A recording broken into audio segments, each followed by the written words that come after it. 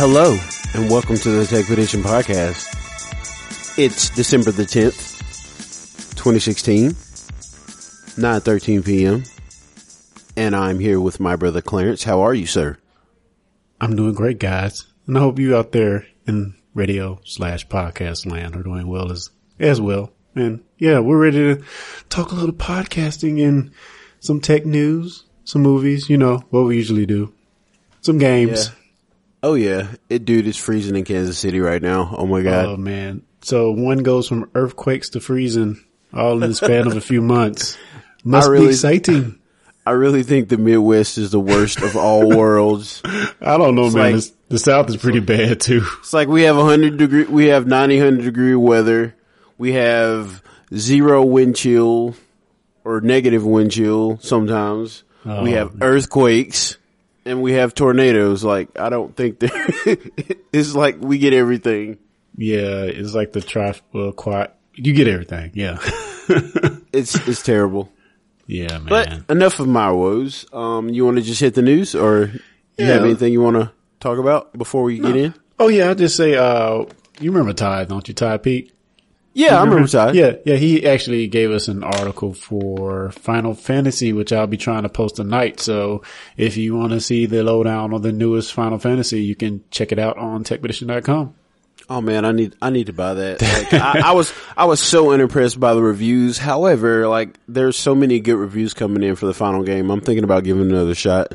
Yeah, I'm surprised you hadn't got it already, man. I know you're diehard, but I haven't read through his whole article, but I know in like the first sentence or first line, the first paragraph, he mentions that they put up a message that said this is for old gamers as well as newcomers.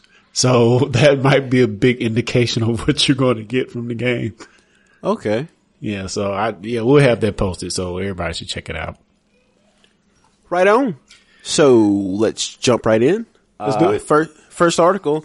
You know, I kind of went on a Dragon Ball soliloquy in the last podcast, but I have one more Dragon Ball item to discuss. So Dragon Ball Super will be premiering on Adult Swim in January. I believe it's January the 7th. Let me read the article so I don't lie to you. Yes. January 7th, 2017 at 8 p.m. and 11:30 p.m. Eastern Time. We will have our first look at the English dub of Dragon Ball Super. That's awesome, man. Cause it's so crazy. Cause of course, 10 years ago, 20 years ago, wow.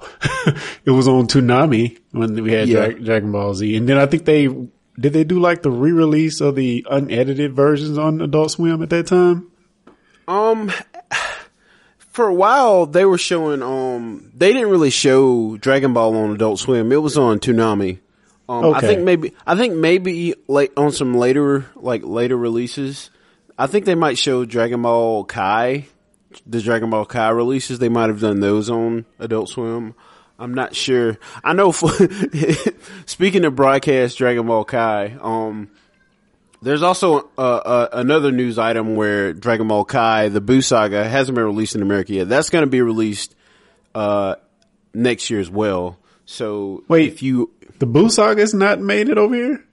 Not the Dragon Ball Kai version. You know, basically. Okay, I got you. Yeah, basically Dragon Ball Kai just cuts out all the filler. So like, just as an example, the Trunks episode where he comes and he beats Frieza and all that, spoiler alert. That all happens, like, they kind of draw it out over a whole episode, but when he kills Frieza, it's really like 2 pages of the comic between the time he like starts talking to Frieza and then he does Frieza does the initial blast where he thinks he kills him. And then like on the anime, it like draws all that out to like an episode. But basically what happens is that initial blast, Frieza thinks he killed Trunks, and then Trunks is at the top of that mountain doing like the crazy hand thing. And he shoots the Rook attack at Frieza, and then he cuts him up. So like that's pretty much the whole thing. I'm sorry, go ahead. No, I said this. So this is more like a director's cut, and didn't they remaster it to be high definition or something too at this time? Kind of. I know. With the original Kai, basically what they did was they did remaster it, but what they also did was they upsample it to HD, and they kind of made a widescreen version by chopping off the top and the bottom of the frame. I remember you talking about that. Oh, I was so angry. And it looks like they're doing that with this as well. And I don't think they're going to do a 4:3 version at all. At least in Japan, initially, they had a 4:3 version that was available for home video. But I think with the Boo Saga, it's just all widescreen, which is dumb. Yeah. Yeah, cause I remember like other enemies like, wasn't like, Bebop and some other shows. It may have just been Toonami at night or some other version of Toonami they showed. Like, Adult Swim, yeah. Okay, it was Adult Swim. Okay. Yeah, that was in like Trigun and stuff like that. Yeah, Trigun, Ghost in the Shell, Bebop. They were all on Adult Swim. What was Kenshin on there too?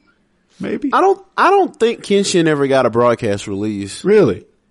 I don't think so. I could be completely wrong. I'm gonna look that up real quick. But I don't ever remember seeing Kenshin on TV. Yeah, man, it's so funny. Like when you mentioned them chopping the screen off to make it widescreen. I was just in Wingstop probably about 30 minutes ago, and they had The Empire Strikes Back playing on the screen in there, and they had it like the 240 hertz. It just looked so freaky. My eyes were just like, this doesn't look right. Oh, it's so crazy. Wow. So yeah, I guess I stand corrected. It looks like the first season aired on Toonami of Rurouni Kenshin, and yeah, they only aired the first 2 seasons. They didn't air the 3rd season, which sucks anyway. But yeah, I don't ever remember seeing Kenshin on TV, so that's odd. Yeah, plus it's so funny, like Adult Swim now versus what it was 20 years ago. Like it used to be like all Japanese stuff, but now it's just like these Squidbillies and Mike Tyson mysteries and stuff like that. It's like totally changed. Yeah, I guess the licensing the anime was getting too expensive or something, so they just started making their own cartoons. Yeah, they pulled a Netflix. They got some good stuff on there, I guess. The Mike Tyson mysteries is pretty funny, but it's like not for everybody, I admit. Yeah. Well, that's blowing my mind. I had no idea Kenshin aired on Toonami. Like, this is blowing my mind. Because like that's when I was big into fan subs, so I was on IRC channels downloading all the episodes of Kenshin that were fan subtitled and watching them that way. So I was at that point it wasn't even on my radar. So yeah. You're anime purist, man. You don't want the dubs. Yeah. Well, I kind of have mixed feelings about the Kenshin English dub because on one hand, it's very, very cheesy, but on the other hand, you have David Lucas, aka Stephen J. Boom, aka Spike Spiegel on Cowboy Bebop. He is the voice of Shishio Makoto in the second arc, he's like Shishio's like the main enemy. So it was really, really cool having his voice in there. But I just have really, really mixed feelings about it. So Dragon Ball Super going to Adult Swim. Yeah, kind of got off on the tangent there. I apologize. Awesome sauce. So, have you made a decision on what VR path you're going down? Or are you still undecided? I will be getting a Vive, and it's like, to me, it's not even close, but I guess we can talk about that later. Maybe I'll even go into my OSVR tragedy experience. Well, so our next news story is that the Oculus VR controller, I guess they're called touch controllers, are available. Looks like they're coming out for $199, so it's solid $200, and you can get both the touch controllers and the Rift together for $798. Now, I don't know which side of the fence you fall on, but well, I guess it's 3 fences now, 3 sides if you think of PlayStation, but people are saying that these touch controllers are way better than the Vive controllers. Have you heard any news on that front?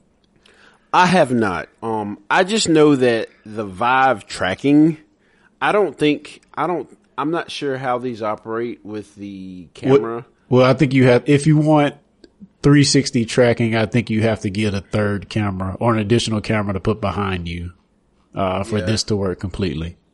I just know the Vive room tracking, to me, it's not even close, but I haven't used the touch, so I can't really speak to that. but it's just the way that the Vive tracks movement. So basically, you have systems like the Rift and like the OSVR where you have an IR camera, and pretty much you have on the Rift's headset, there's a bunch of LEDs on the front, infrared LEDs on the fronts and on the sides and the backs. And basically that infrared camera picks up the movement of those LEDs, which you can't see with your naked eye that they're on. Excuse me. And that's how it determines, where your head positioning is. Whereas Vive kind of does it backwards. Like Vive has these, I can't remember what they call them, but these two little boxes, and basically all they do is they just spray out infrared light, and the actual light sensors are on the headset. So the headset sends all that data back to the computer. Like, I don't think the actual room things are even connected to anything. I could be completely wrong about that. Yeah, well, I mean, Oculus was not developed with the room scale in mind, I don't think. So, yeah, they're definitely different paradigms or whatever. But, I mean, as far as these controllers, I'm hearing that they're great. Again, I haven't used them either. So I can't really speak to how good they are. I don't think have I used the Rift? I think I may have used the Rift once, but I've never used the Vive. So, yeah, I mean, they're out. So I guess we'll hear more in the next month or so about where they're going and the type of experiences they have on it. But still, I think at this point, it's kind of a toss up as to who's winning this war, if you want to call it that. Yeah, I think it's a toss-up, and I'm actually glad that Oculus has kind of opened up their API or their technology, because initially they had a bunch of games that were exclusive to Rift, and if you had a Vive, you couldn't play any of the Oculus Rift games.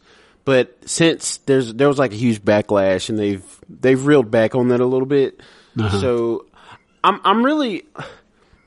wonder if our Microsoft Store is going to have the Rift Touch, because I really, really want to try it out. I'm heavily leaning towards Vive though, just because of how easily it integrates with Steam. And like I said, I really, really like the tracking. But at this point, I'm really excited to see, now that I've heard that the Touch is maybe better. I'm really excited to get my hands on that. Awesome. So I'll just go ahead and go into our next news story. This is one I posted. So Microsoft is supposedly bringing full Windows to ARM. This news dropped at a recent conference. I forgot what conference it was.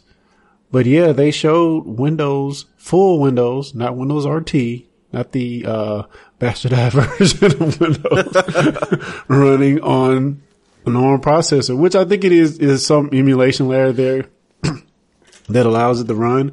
But yeah, what do you think of Windows on ARM and what that can mean for running your full-fledged desktop apps on an ARM processor? Is it too late at this point? Is the dream finally here? But okay. I don't, because I mean, this just shows like the new look Microsoft, because you have Satya Nadella, their new CEO. He's like making PowerShell open source. Yeah. I think .NET's open source. This is a new look Microsoft. They're actually porting Microsoft SQL Server to Linux. Like, there's all this crazy stuff happening that you would never have thought about happening with Microsoft. But what I like is that he's realized that there are so many open source choices now, and there's so many people running Linux because it's free. And you have SQL and you have MariaDB, which is free on Linux, but it comes with no support, but it's free. And I mean, it's just, Microsoft, I think they forgot that they're a software company, and it's like, you want your software on as many platforms as possible. And whether that's hardware platforms or software platforms. And I mean, this is only going to make them more popular. If you can run, if you're not pigeonholed into running Android on your tablet, if you can buy, if you want to buy a tablet and just wonder how it would run Linux, because I'm assuming most Linux laptops run on ARM processors or some variation thereof. Yeah, I think this is huge news, and it's gonna like just further expand their install base on tablets. And it's really a shot at Apple. I mean, if you think about it. Well, I mean, it's a shot at Apple, but, you know, as well as to Intel. I mean, of course, we've heard news Intel is going to start doing ARM processors, but to me, the real war is between, Intel and ARM. It's just these ARM processors have gotten so good, so quick, and they're so well suited for mobile. And that's kind of a nut that Intel has not been able to crack. So, I mean, either Intel is going to have to do something really quick, really fast to catch up, or you're going to see ARM everywhere, which is kind of the case anyway right now. It's just crazy. So I'm reading this article a little bit, and it says that, like you said, there'll be a software emulation layer for the ARM technology, and you'll only be able to run x86 Win32 applications. So, there's no 64-bit support, which, I mean, I guess it won't really be a big deal, but most of the ARM processors aren't 64-bit until recently. Isn't that correct? Yeah. But I think it's just cool if they're doing it at all. I don't think it's gonna hurt them, especially in the tablet space. It looks like the Snapdragon 835 is the first processor that's gonna support this, and it looks like they're gonna be doing laptops, ARM laptops, which is interesting. That's crazy. Even to think that they maybe could even do a full phone with you hook it up and it's full Windows when you hook it up to the screen, which they tried to do with their with the 950. Yeah, with the Lumina 950. So yeah, I mean, it's been a slow road, but I think some of their vision is starting to come to pass. It's just taking a long time. So what do you think about the Surface Phone rumors? Do you think that they even have a chance now, or should they just cut their losses? You know what? At this point, with the new vision of Microsoft, again, like you mentioned, under Satya Nadella, I think that it would behoove them to just drop Windows completely on the foreign platform and just try an Android phone. I mean, if they can do an Android phone and have that app ecosystem, and even like put their software on it that they've already shown they can do, that's out now, you know, make it better. I just think they should do an Android phone at this point until they can realize this dream here of full Windows running on ARM on a handset.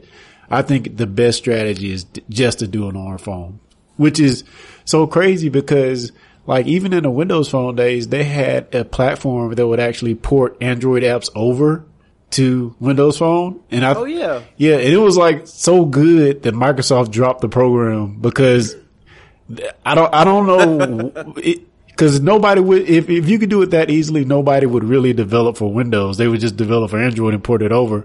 But from what I heard, the porting was so good, they just decided to drop it because, you know, it wouldn't advance their platform in any way. So, I mean, I don't know, again, not to go on a rant on it, but I think they should just do a kick butt Android phone and see where it lands. With their new hardware vision that they have with Surface, I think they can really do something cool. Yeah, at this point, I think they only have like two choices basically, and one of them is, like you said, create an Android phone, and the other one is to license Android in some way. And if they could integrate it in a way where you could emulate Android applications to run natively on Windows Phone, because they just have no application developer base. And like that's the thing that's always hurt them, is they started ahead, but they fell behind and just never caught up. Yeah, I mean, it's so hard because you see when you're the one on top, it's just far like it's Windows against Mac. If you even look at that, when you're the one on top and you're making all this money and everything's going good for you, it's hard to innovate and, you know, actually do something that is going to excite the platform because you're so beholden to this many years of ecosystem. If it ain't broke, don't fix it. Yeah. And you don't want to stir the pot too much once everything is doing well until you lose that, which, you know, Apple is kind of seeing some of the same things now where they're not really innovating, you know, in their PC, well, Mac, in their PCs and their laptops, they're not really, it's not a PC, I know, I forgot what you call it. Their Macintosh product line, they're not really advancing as much as they have been in the past. And, you know, you can look and say maybe it's just stagnant because they've done all they could do. You can say, well, maybe Steve Jobs isn't there, so they're not seeing the vision. But I don't know which it is. I just think they're at the top and they're not going to do anything too bad to rock the boat. So I don't know. Yeah, it's hard to be motivated to change when people are just throwing money at you. So I totally understand. But I mean, one thing I will say about Apple is that I think they made a mistake by taking the headphone jack out of the iPhone 7. Yeah, it's crazy. And they're having some problems with their MacBooks now, the new ones that only have USB 3C, I believe, ports on them, and maybe a Lightning port, and that's it. No card reader. Nothing. Yeah. So, but I mean, I will say they're really, really, really, really sleek laptops. One of my coworkers has one, and he showed it to me. It's a really sleek laptop. Are you on the Touch Bar train? It's cool. I think it's pretty cool. Okay. I don't know. Like, I was a big fan of the Optimus keyboard, which basically each key was like an LED that you could assign like icons to and stuff. That thing used to be so popular, man. What happened to it?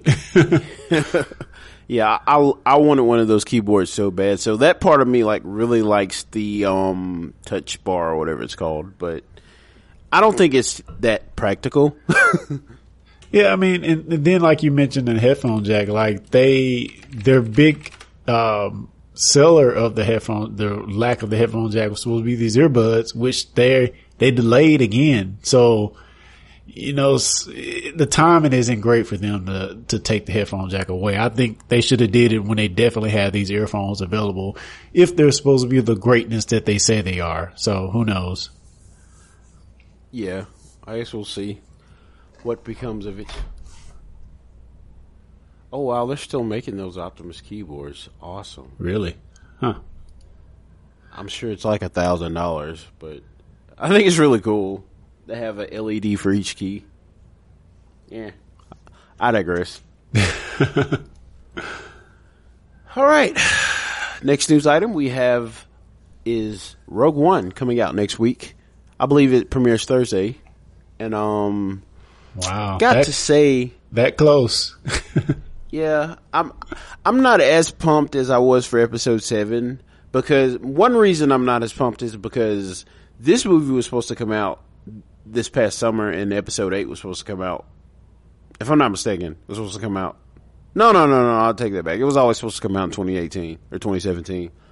But this Rogue One was pushed back, and I mean, spoiler alert, everybody dies, but I'm still interested in seeing how things fold out. At least we think everybody dies. I think there's still room for maybe we see an older version of some of these characters somewhere in the Star Wars future that we haven't got to yet.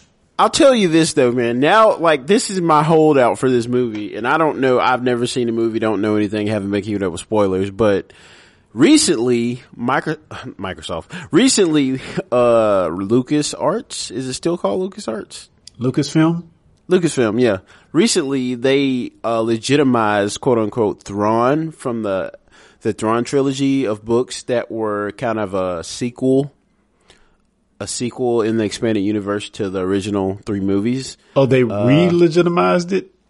well, let me tread lightly here. So basically, the original Thrawn trilogy that was written as a sequel to Star Wars, it is in their Legends label. So basically it's not canon, but they actually cannibalize the character of Thrawn.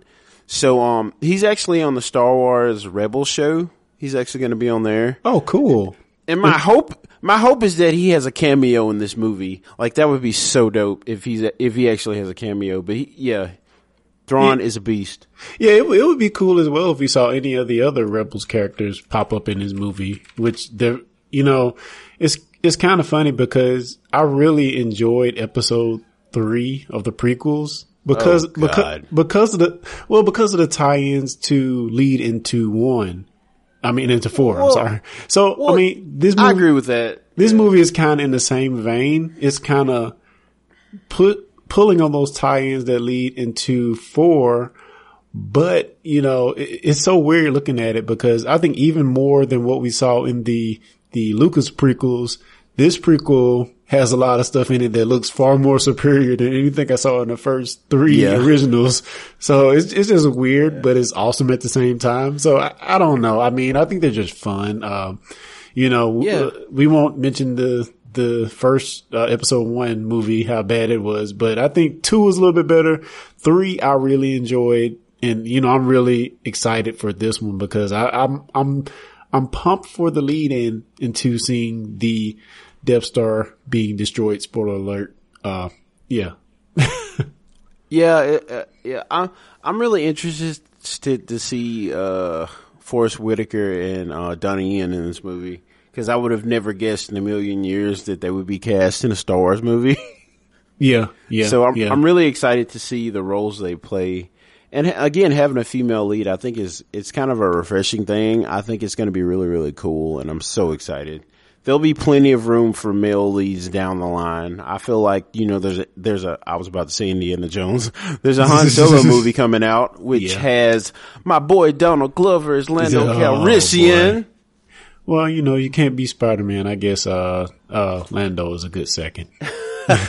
He's actually in the movie though. Yeah, I heard he is in the movie. Yeah, which is cool. But I think they picked the right person, but we'll talk about that later. Yeah, but man, I don't know. I'm really excited for Rogue One. Maybe more than I should be, which might let me down. But you know, I don't know, man. I just love that universe, and I just there's not a whole lot of bad things I can say about it. I just hope I think that the team that is around it now, it cares enough about the property, and cares enough about, quite frankly, reactions to what they do to the property that they won't do anything that will deter from it. And, you know, I think this may be the first movie where we see like scenes from maybe the third movie, the third prequel, and maybe some of the first, you know, maybe, you know, I could see a scene where maybe they show the back of like when, Leia is doing her, help me Obi-Wan Kenobi, this is my only hope, or something like that, off in the distance. Yeah, Darth's chasing her down, Yeah, maybe like a a different view on the other end of the corridor or something that we didn't see. You know, something like that. Cool stuff like that I think we'll see, which I'm just excited for it, so. Yeah, they've got to throw some nods. That'd be really cool. You know, Darth Maul didn't actually die, so I guess it would be cool to see him, maybe. Yeah, but he's like a half robot, half human in the Clone Wars, which is prequel, so. I mean, which is canon, so I don't know if we'll see him or not. Yeah. Actually, I'm thinking of Star Wars Rebels, isn't he on Star Wars Rebels? Darth Maul? I'm not sure, actually. I know there's 3 seasons of that and I hadn't seen all of them, so. Cause like Star Wars Rebels is after episode 3. Yes. I think he's in it. Well, I think Rebels is closer to, I think it's in between the Clone Wars animated stuff and in between that and episode 4. I think it's closer to episode 4 than it is to episode 3. Cause the main guy actually survived the order, whatever it was called, where Anakin went and killed all the kids. He was actually the one kid that survived. Oh, wow. Cool. Yeah. Cool. Yeah, and he's like grown in it, so yeah, it's I think it's closer to 4, so maybe I need to watch that show actually. yeah, it's pretty cool, man. You know, like another thing, I wanted to go and watch like all the Clone Wars too, but there's like so many of those. It's been going for so long, there's no way I'm gonna go back and watch all of them. So I think they actually didn't they throw that in Legends as well? I think that's all canon, I believe.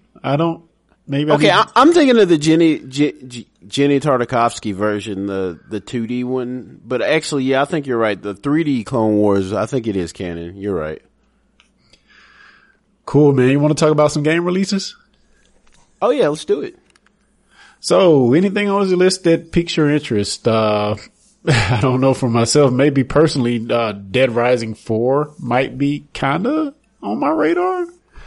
The reason I say that is I played Dead Rising 3 on the Xbox One and I loved it, man. I played all through it, jumped online when Henry saw him and played. So, Yeah, I really enjoyed that game for what it was. You know, build cool weapons, kill walkers, zombies, whatever you want to call them. And it had enough zaniness and cheesy fun that, you know, I really had a good time with it. You know, open world game and a lot to do. You know, drive, build vehicles, kill zombies. It was fun. It was actually fun. I enjoyed it.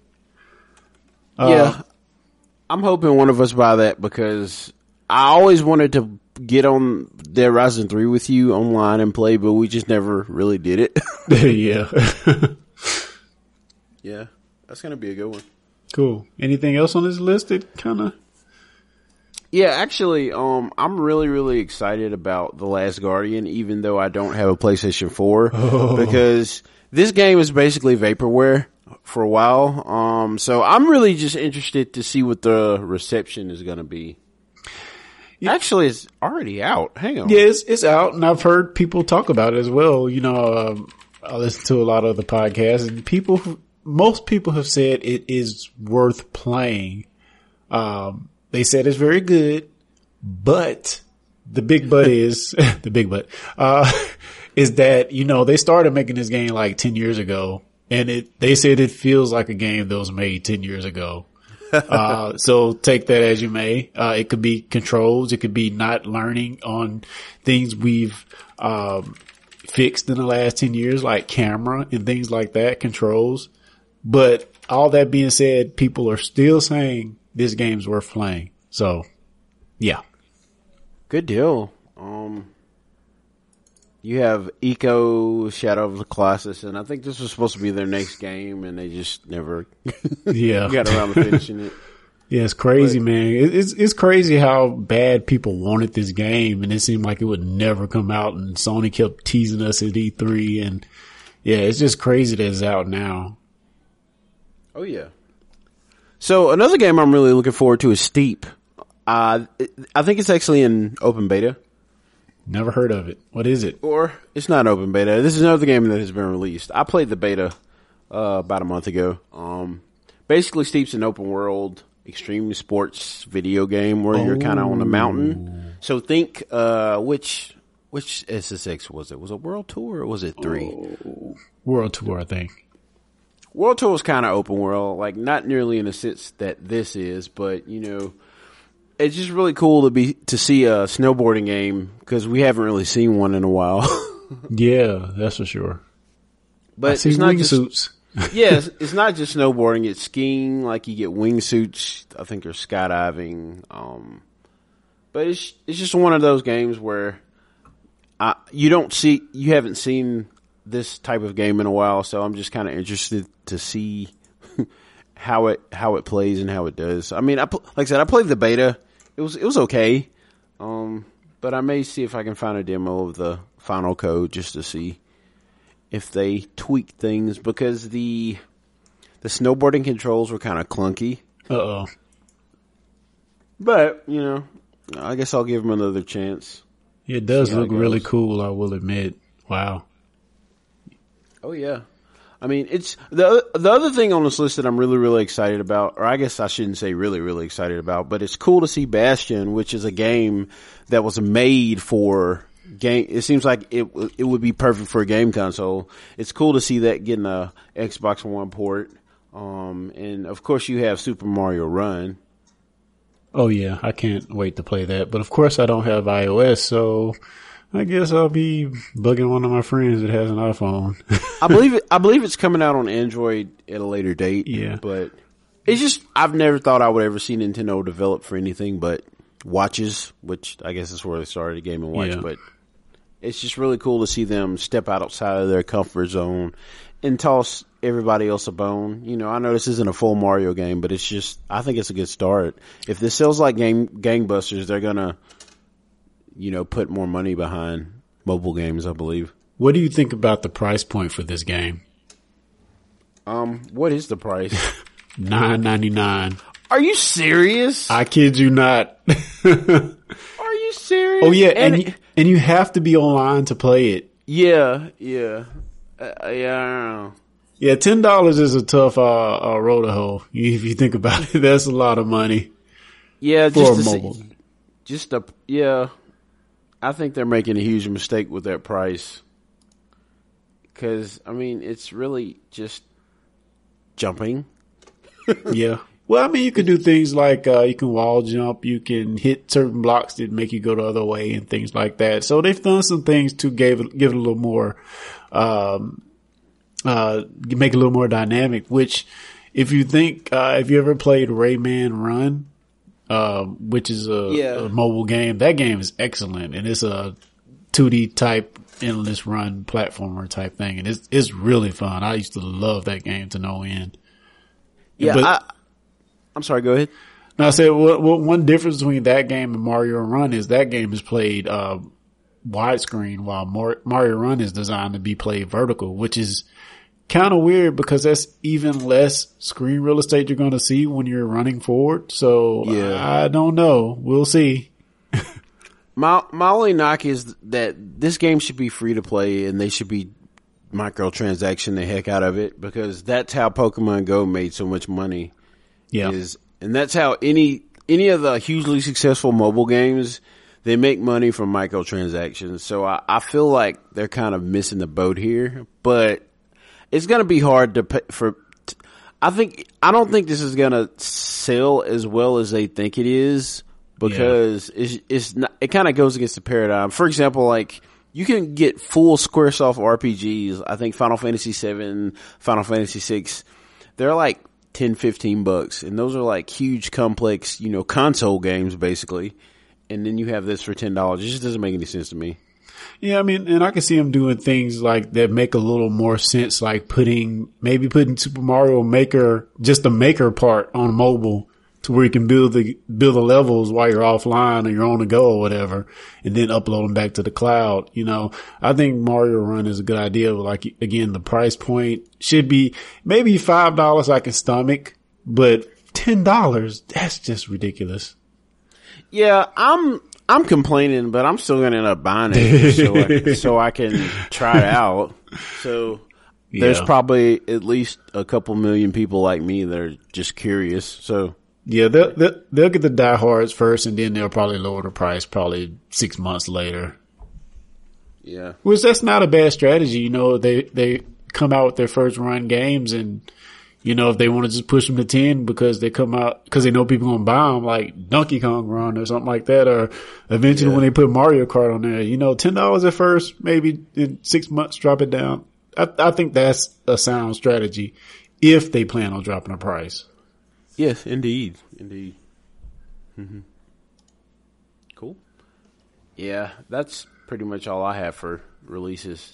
What about you? Me too. Yeah, that's about it. Cool. So we'll skip to some games that we're playing. I'm probably only going to talk about one of these. I'll probably skip Skyrim Special Edition. To sum it up, it's Skyrim. It just looks a little better. And I'm still playing the crap out of it. That's pretty much all I had to say anyway.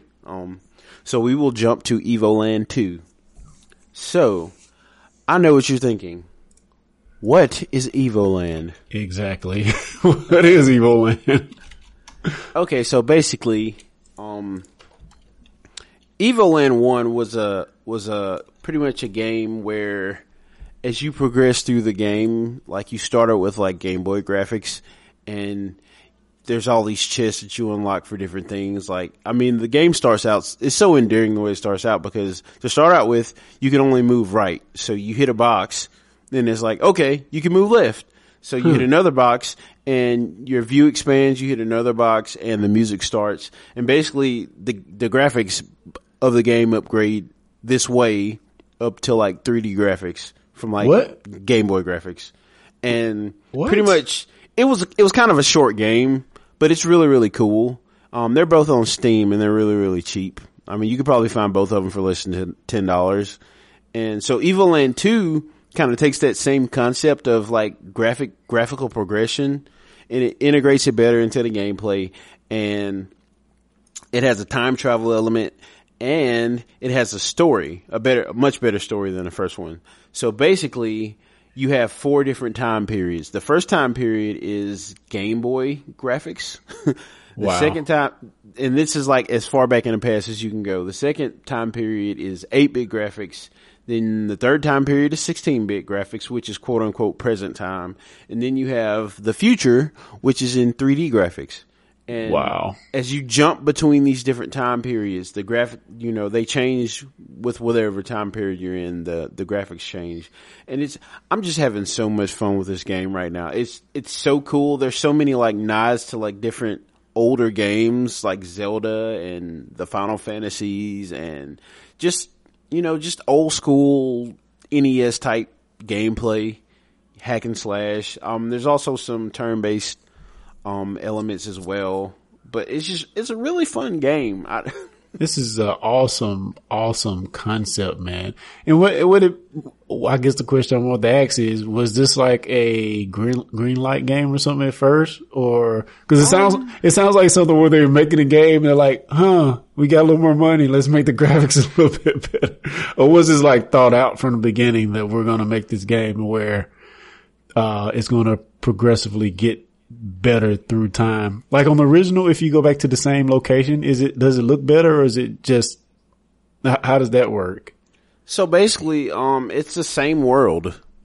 So I'll give you an example. There's this part where I was in like the 8-bit world and I dropped this huge rock on a bridge and then like nobody else could cross the bridge. So pretty much where I'm at right now in the game is I went to the future. So this is like, I jumped 2 time periods and I'm in the future and that rock is still on that bridge and I have to move it out of the way. Like that's kind of the next thing that's up for me to do. So is this like a Link to the Past type of progression where you're going back and forth in time and the time period you're in affects? Yeah. Totally. Yeah. Okay. So they just add the additional element of the graphics changing as well, that sounds awesome. Yeah. And just to give you a little bit more background on Evoland, there's this game competition called the Ludlum Dare. Ludlum Dare, I guess is how you say it. I'm not sure. But anyway, it's like you have 24 hours to make a video game. I think it's 24 hours. But anyway, so this was conceived on the 24th Ludlum Dare, which was in 2012. And the theme for that year's competition was evolution. And this is kind of what they came up with, and they won the Ludlum Dare. And like the next year, they released an expanded version of Evoland on Steam. So I mean, it was kind of one of those type of things where it was kind of like an indie type, but it wasn't on Steam Greenlight. Uh-huh. It was kind of developed as kind of one of those concepts.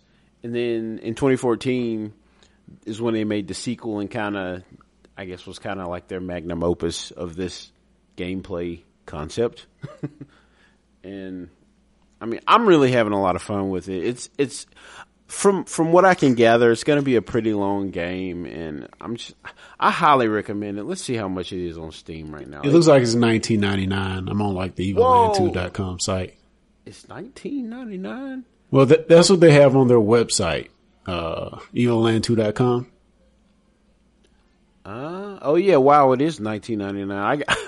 I guess I just caught a Steam sale because I got both of these games for like, I think they were both like one of them was $3 and the other one was $5. Oh wow! So I got 2 questions really quick.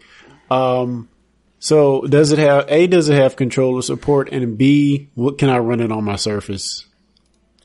Definitely. You can definitely run it on your Surface. I will tell you with the controller support, both games have controller support. However, I could not get my Xbox One controller to work on Evoland 1 to save my life. I tried for like hours to get it to run. So I ended up playing it on the keyboard, which sucked. I think if you have an Xbox 360 controller that it'll actually work. However, Evoland 2, I was able to get my Xbox One controller to work fine on it. So, awesome. Cool. I have to put this on my list, man. That sounds great. Yeah. It's like, as long as this game is, it's well worth the $19, but I would wait. I mean, if you want to wait for the next Steam sale, I don't know when the next one is. Do they do a holiday sale? Seem like they or do. New Year's or something. Yeah. I would bet if you wait a couple weeks, it'll be on sale for $5 again. So, but I think it's worth $20 personally. Cool. Awesome. That's an awesome recommendation. Oh yeah. So do you want to move on into what we're watching? Yeah, let's do it. Oh man. So did you see the Spider-Man Homecoming trailer? I did. And what did you think? What are your initial impressions? Okay, like this is kind of off the cuff, maybe politically incorrect statement, but I watching this movie, watching this trailer, I got the same feeling I did watching The Matrix Reloaded, and it was, wow, there are a lot of black people in this movie. I mean that in a good way, because how many black people have been in Marvel movies up to this point? Like, what? Don Cheadle and Terrence Howard? I mean, seriously. Yeah, well, Falcon's black and Black Panther. So we had not a lot. And you had well, in the last Avengers, we had a pretty good amount of black people. Yeah, the last Avengers. But I mean, recently it was like Idris Elba, and that was it. Yeah.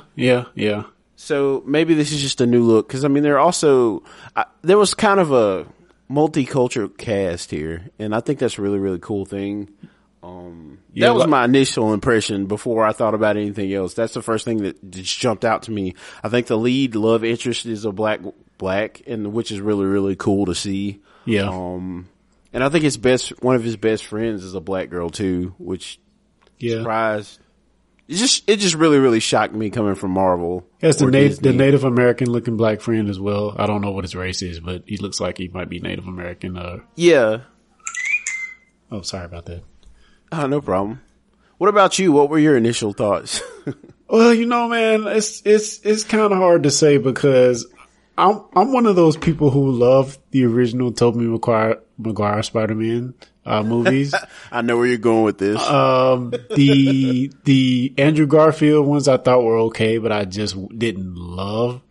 So I don't know. It's hard to actually frame this one on cause I have to admit, after I saw the trailer, I've been watching, like, on YouTube, I watch like reaction videos from some of my favorite YouTubers sometimes. And but when I saw it, I didn't really get excited, which is weird. It's weird for me. What? Cause usually Spider-Man, Spider-Man's your boy. He's my boy, man. And usually I get so excited when I see Spider-Man, but it's like, man, it's like we've been so inundated with Spider-Man, and it's like, we gotta reboot it again. This is the sixth Spider-Man movie, so.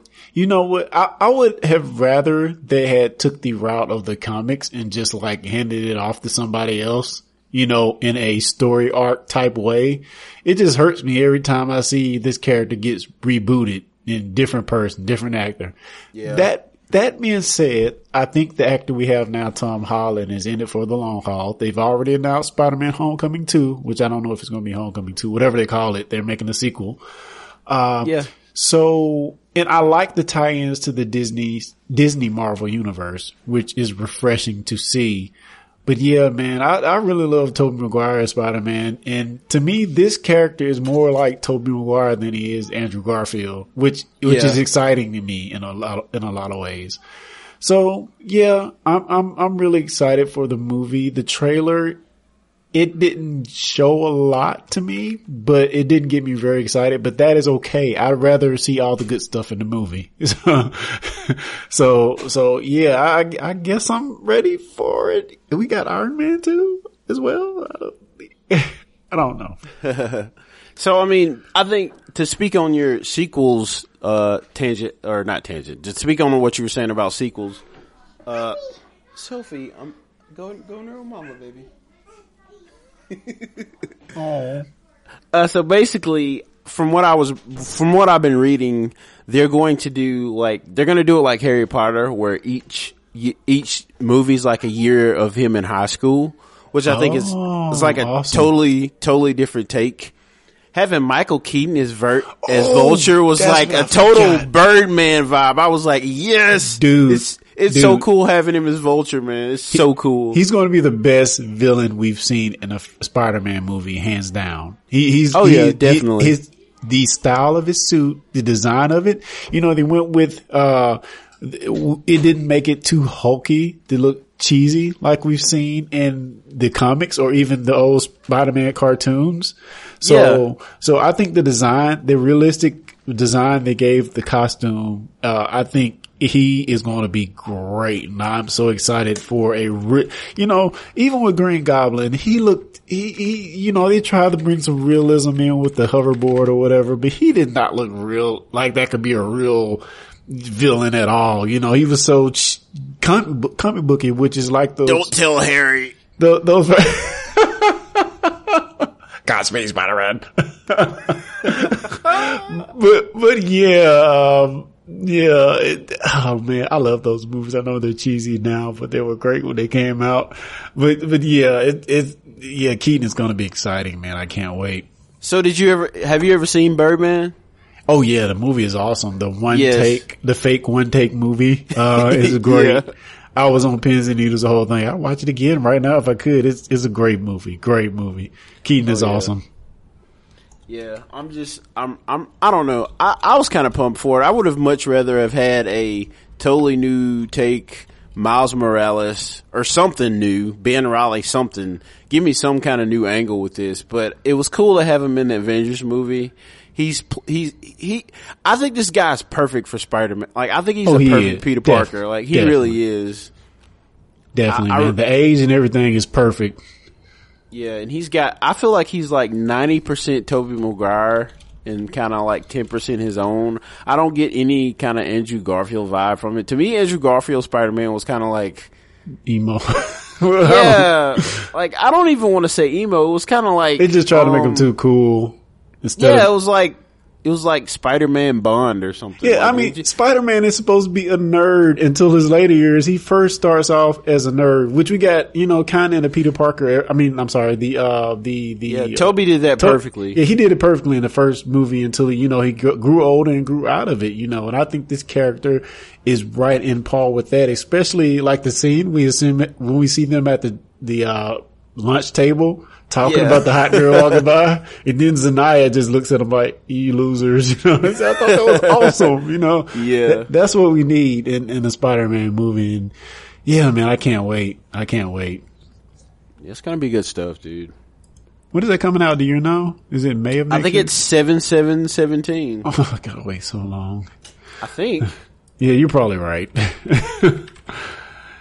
So, wow, I did not see Guardians of the Galaxy trailer. I did see that. So, what do you think about that? Do you have any opinions? Okay. Are you waiting for another Guardian of the Galaxy movie? Let me go into a little detail here. So, when the first Guardians of the Galaxy movie was announced, I was like, what in the crap? Like, I don't even know what that is. I'm like, what are they, like, of all the Marvel stuff to make a movie out of, they're making this, and it has become easily, like, by far my favorite Marvel movie, period. It's my favorite one. Yeah, it is awesome. And I cannot wait for this movie. I was just grinning the entire trailer. Yeah, it's so funny. I know I probably said this before. Like, after I walked out of the theater of watching the first movie, I'm like, that's the best Star Wars movie I've ever seen. That movie is so fantastic. It's the right amount of a-holery and trying to be. It's like Star-Lord is almost like Han Solo. I see him like as being a bad Han Solo. He's awesome, and his surrounding characters are great, and it's just good to see a Marvel movie taking place, not on Earth, more sci-fi, spacefaring things. I thought it was great. I loved it, and kind of can't wait for this one. My only hope is I hope they don't try to pull this into the universe, and I'm so scared that they're gonna. I mean, I know it's in the Marvel Cinematic Universe, but I just don't want them to pull it in. There's like, for a fact it's going to be pulled in, right? Don't you? Yeah, for the Secret Wars, yeah. I know. Yeah, but okay. It just sucks because, like, this is so great standing alone, and it's like all the other Marvel movies, they're like serials. So, you know, you get like this overarching storyline of all the movies. So you kind of have to watch all the movies. But yeah, you're right. I forgot about the Secret Wars. Yeah. Did you watch, I don't know if actually, have you watched Doctor Strange? Oh man, I haven't even seen it. Oh yet. man, watch it as soon as you can, man. It's fantastic. It's fantastic. That's all I can say. It's great. It's great. I don't want to give anything away, but yeah, Doctor Strange is certainly a worthy character. You need to watch the movie. It's fantastic. Very Matrixy. You get some mind. It's a lot of mind trippy stuff in that character, which, you know, you got to think of Doctor Strange's character he was created in the 60s and 70s, I believe, if I'm not getting that wrong. A time when there was very free spirit and, you know, Woodstock and all that type of thing going on. So think of that and the character created, I'm not going to say around those things, but while those things are going on, think of the type of visuals you will see. And to see it, you know, back in the day, that comic had a lot of trippy artwork, and a lot of that stuff gets translated to screen in a computerized way, but still it's awesome and great and very Matrixy. So I just think you need to watch it, man. It's great. Oh yeah, definitely. It's on my list. It's just I don't get out much. So No, I understand, man. I definitely understand. It's a great movie. But we'll yeah, maybe we can catch a movie or two while I'm home. Oh, cool beans, man. We'll do that. All right. Well, you want to hop right into the main discussion? Yeah, let's get into our main discussion, which is Ghost in the Shell. So yeah, go ahead. I was just gonna say, like, maybe we even talked about this on the podcast when the Ghost in the Shell trailer came out. I was like, yeah, my brother, you were like, oh, this is awesome, and I was like, I don't know how I feel about this yet. And now that you've seen the original Ghost in the Shell, I would like you to first, you know, let the audience know how you feel about the Ghost in the Shell 2017 trailer / movie. So let me say that I think the initial opinion I had about it is the opinion that 75% of America is going to have when they see the movie or see the trailer. I would say, not the movie. They're going to see the trailer and just see it as this futuristic looking sci-fi action epic that we have an American actor, Scarlett Johansson, portraying this character in that has Japanese roots, of course. And that's what I saw. I saw something look very Matrixy and that looked kind of awesome. You know, I really didn't dig down into what the roots of this original animated movie from 20 years ago had behind it, almost 20 years ago had behind it. So when I finally got around to seeing the real movie, which I saw a couple weeks ago, it really changed my opinion of what I think of this remake. You know, first off, just to have a non-Japanese character playing the title role, which just really seems odd. Now, what is it? Motoko Kasanagi? Yeah, the major. Yeah, it just seems odd, which I know they're trying to make it appeal to the American audience, but by the same token, there's no way this character should be an American actor. And I don't want to just linger on that, but how do you feel about that as far as translating that character to an American? Which, let me just state before you make your point, clearly in the original Japanese movie, America was a place that they talked about as being another political entity. So for them to make the principal character American just doesn't seem right to me. So what do you have to say about that character? So I don't know. I have mixed feelings.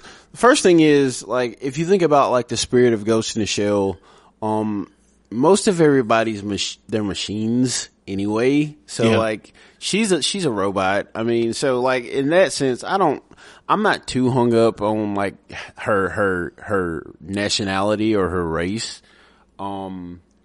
It seems to me that a lot of the people who created Ghost in the Shell, I've been reading some of their opinions, and they're just happy, you know, from their perspective, they're just happy to see this story reach a much, much larger audience. And I mean, in that sense, to get the quote unquote Hollywood treatment. So in that sense, I'm happy, but I feel like my problem with the casting is, to me, Scarlett Johansson just doesn't make a convincing Major. Like, regardless of her race, she just wasn't a good choice. I mean, she can pull off the way Major looks, but just her acting chops just don't fit this character at all. Yeah.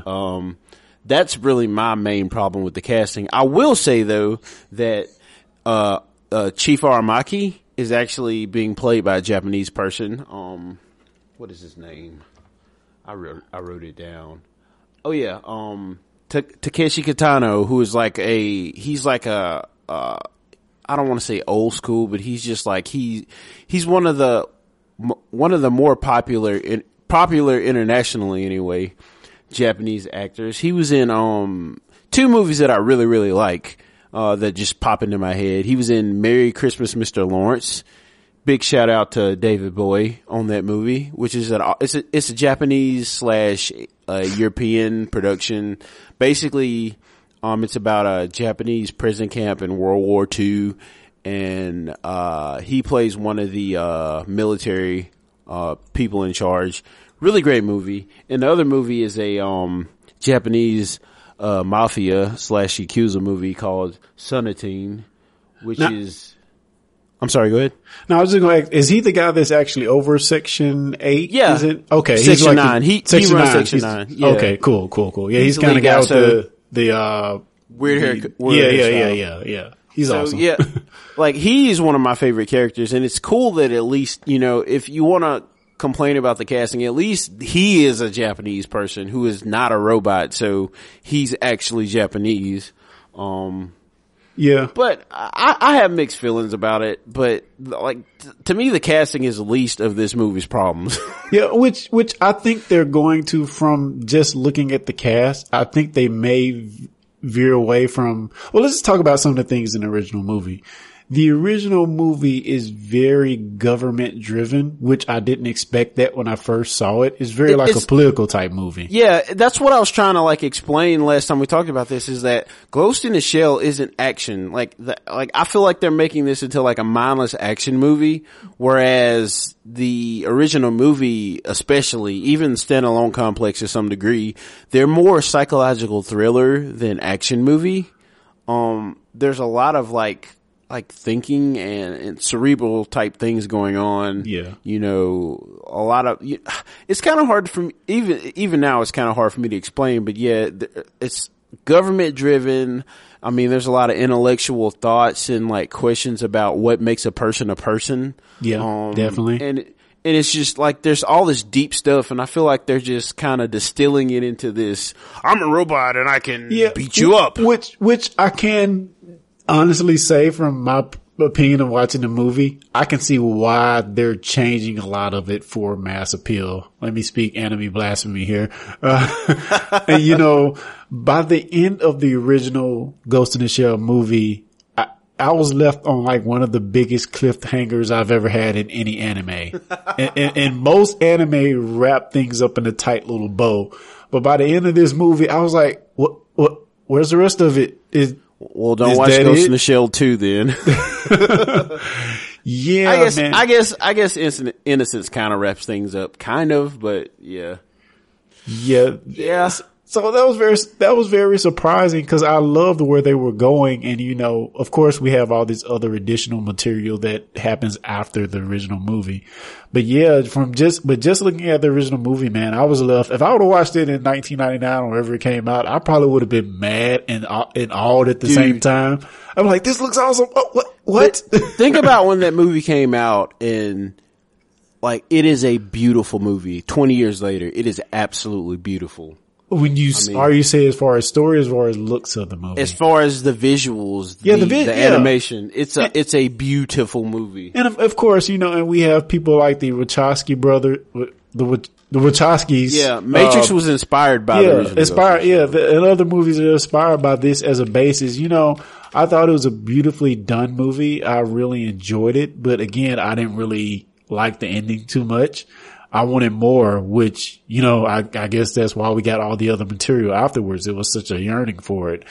But yeah, again, wrapping this back into the trailer that we saw, you know, you mentioned it earlier about the invisibility. You said you didn't really see the invisibility much, which I had this qualm with the movie, which I want to ask you. Why is she the only one that has to be naked to have the visibility? We had a couple of dudes that had cloaks on that could have the visibility. I don't know. I think that was just fan service. If you want me to be completely honest, like it's 100% Japanese fan service. Oh, okay. You know? Like that's like if you want my honest opinion, I don't think there's any technical reason why she had to be naked other than look at this naked chick beating people up. Okay. And you know, you said in the trailer, like that Matrix scene where she's like jumping off the wall, shooting people. I thought that was very reminiscent to, but not exactly, but reminiscent to the final act where she's fighting the big robot in the hall. Yeah, that's true. Yeah, so it was reminiscent of that, but again, not exactly. These were humans versus the big robot that she was fighting. Yeah. So, and definitely, again, we just mentioned it. The Matrix ties are all there. It's so ingrained in what the original property was. But again, they're changing the story up a lot. And I just, you know, I guess I'm interested to see how to play out. But, you know, I'm not saying I'm excited about the movie, but would be happy to watch it and see how it actually goes. It's just, I just have mixed feelings because I feel like that they are, in their mind, they're creating mass appeal by, you know, making it more palatable. But to me, what makes Ghost in the Shell is not the action. It's just the question, like I said, the question about what makes a human a human. Is it your mind? Is it your soul? You know, is it your body? Like, what makes a human a human? Like that, I think that's like the main theme of this entire like franchise. And I feel like that's getting pushed aside to just create another generic action movie with Scarlett Johansson. What was the movie she just did where she like lost her memory? Lucy, yeah. I feel like they're just making Lucy 2.0. Yeah. Which I think they will have a lot of room to play around with the what makes you a human premise of the original, which, you know, they're saying in the trailer she's trying to figure out about her past. And I think even though that's a divergence from the original, I still think they can use that to play upon a lot of the things of, like you just said, what actually makes a human, and what is a shell and all this other type of stuff that, you know, even from the original movie, they don't really just come out and explain it. I guess you can gather that, you know, at least I got from the movie that they have some portion of their brain left, maybe, possibly. I don't know that for sure, but it doesn't just come out and say what it is in the movie either. So, yeah, that's true. Yeah, I guess it is kind of ambiguous now that I think about it, but I don't know. Like, I never looked at the original movie as an action movie. Yes, it has action, but I just feel like there's just so much more going on. And my fear, of course, this is a trailer, so I mean, there's no way to know. My main fear is that they're making it an origin story, which the original Ghost in the Shell is not an origin story at all. It's, you're kind of in the thick of it. You know, she's pursuing the Laughing Man. I mean, it's, you know, it kind of just hits the ground running. Whereas this, I feel like every movie producer in the freaking Hollywood, whenever a new property comes up, they have to make some kind of stupid origin story. And like, there's no origin story needed here. All you need to know about Major is that she's a badass, and that's really all you need to know. I mean, yeah, that's a trope that's relied upon all too much in Hollywood movies. You know, you got to take the time to explain, you know, treat your audience smart for a change. Just let them figure it out. You know? And maybe they won't figure it out. Maybe that's part of the ongoing discussion that will happen around the movie. You know, you don't need an origin story for everything. I mean, just think about the first Star Wars movie. Didn't tell you who Luke was, didn't tell you who his parents were, you know. Yeah, definitely. I don't see the first Star Wars as the origin story, which I guess in a way it is, but it starts in the middle of the epic. You know, it doesn't start at the beginning. Well, again, from the first Star Wars, you think it's a movie about Luke Skywalker when the movies are, according to George Lucas, the movies are really about Anakin Skywalker. Yeah, I don't know. I feel like Kathleen Kennedy cares more about Star Wars than George Lucas ever did. Oh, man. Good stuff, man. Good stuff. Yeah. Yeah, so I'll probably go watch it, but my hopes aren't very high. It seems like Scarlett Johansson actually is a fan of the property, and I feel like that she might do it justice, but I guess we'll just have to see. Yeah, I mean, it seems like it would have been exciting to get somebody like the Wachowskis on this movie. You know, I think they really, really would have made something that was worthy of the original, but I'm not even sure who's directing it, now. Trying to look The Wachowski sisters. Are both of them sisters now? Yeah. Oh, they both had gender reassignment surgery. I'm not judging. I'm not either. I just think it's very, very interesting. Yeah. Rupert Sanders is directing the movie. Especially since they put brothers in their original name. So, yeah. Rupert Sanders. Do we know what he's done? Snow White and the Huntsman. The only movie he's directed. I'm not inspired with confidence here. Oh, man. So he directed some advertisements. But yeah. Yeah, maybe he's up and coming. I don't know. He could be the next Neil Blomkamp, so who knows? Yeah, maybe. Chappie. Chappie, I love that movie, man. I still ain't seen it. Is it good? You still haven't seen Chappie, dude? No, is it good? Chappie is awesome. Oh, man, I'll put it on my list. It's as good as District 9, if not better. Really? It's so good. Because it didn't get a lot of praise or appeal when it first came out. So. I like it more than Elysium. I like it much. To me, it's my favorite Blomkamp movie. Oh, he did Elysium too? Man, I gotta catch up. Have you seen Elysium? No, I have not. With Matt Damon? No. Oh man, that one's pretty good too. But Chappie's my favorite one, dude. It's so good, man. It's got the guy from what is he on? I can't remember what TV show he's on, but yeah, it's so good, man. You need to watch Chappie yesterday. Okay, it's definitely on my list. Cool beans, man. Cool. So, yeah, guys. So just, visit the site. You know, we're working on it, but we're trying to give you guys new content, and yeah, just subscribe to the feed and also subscribe on iTunes or leave us a review or something like that. 5 stars is always great, but leave whatever you want. Oh yeah. We're just excited to, hear what you guys think. So shoot us some email. We can read some of it online. That's always fun. Yeah, fans@techredition.com. Until next time. Very, very quick. Go south. Very, very quick. Go south. Very, very quick. Go south. Very, very quick. Go south. I can't beat that. I just smells burnt and dusty.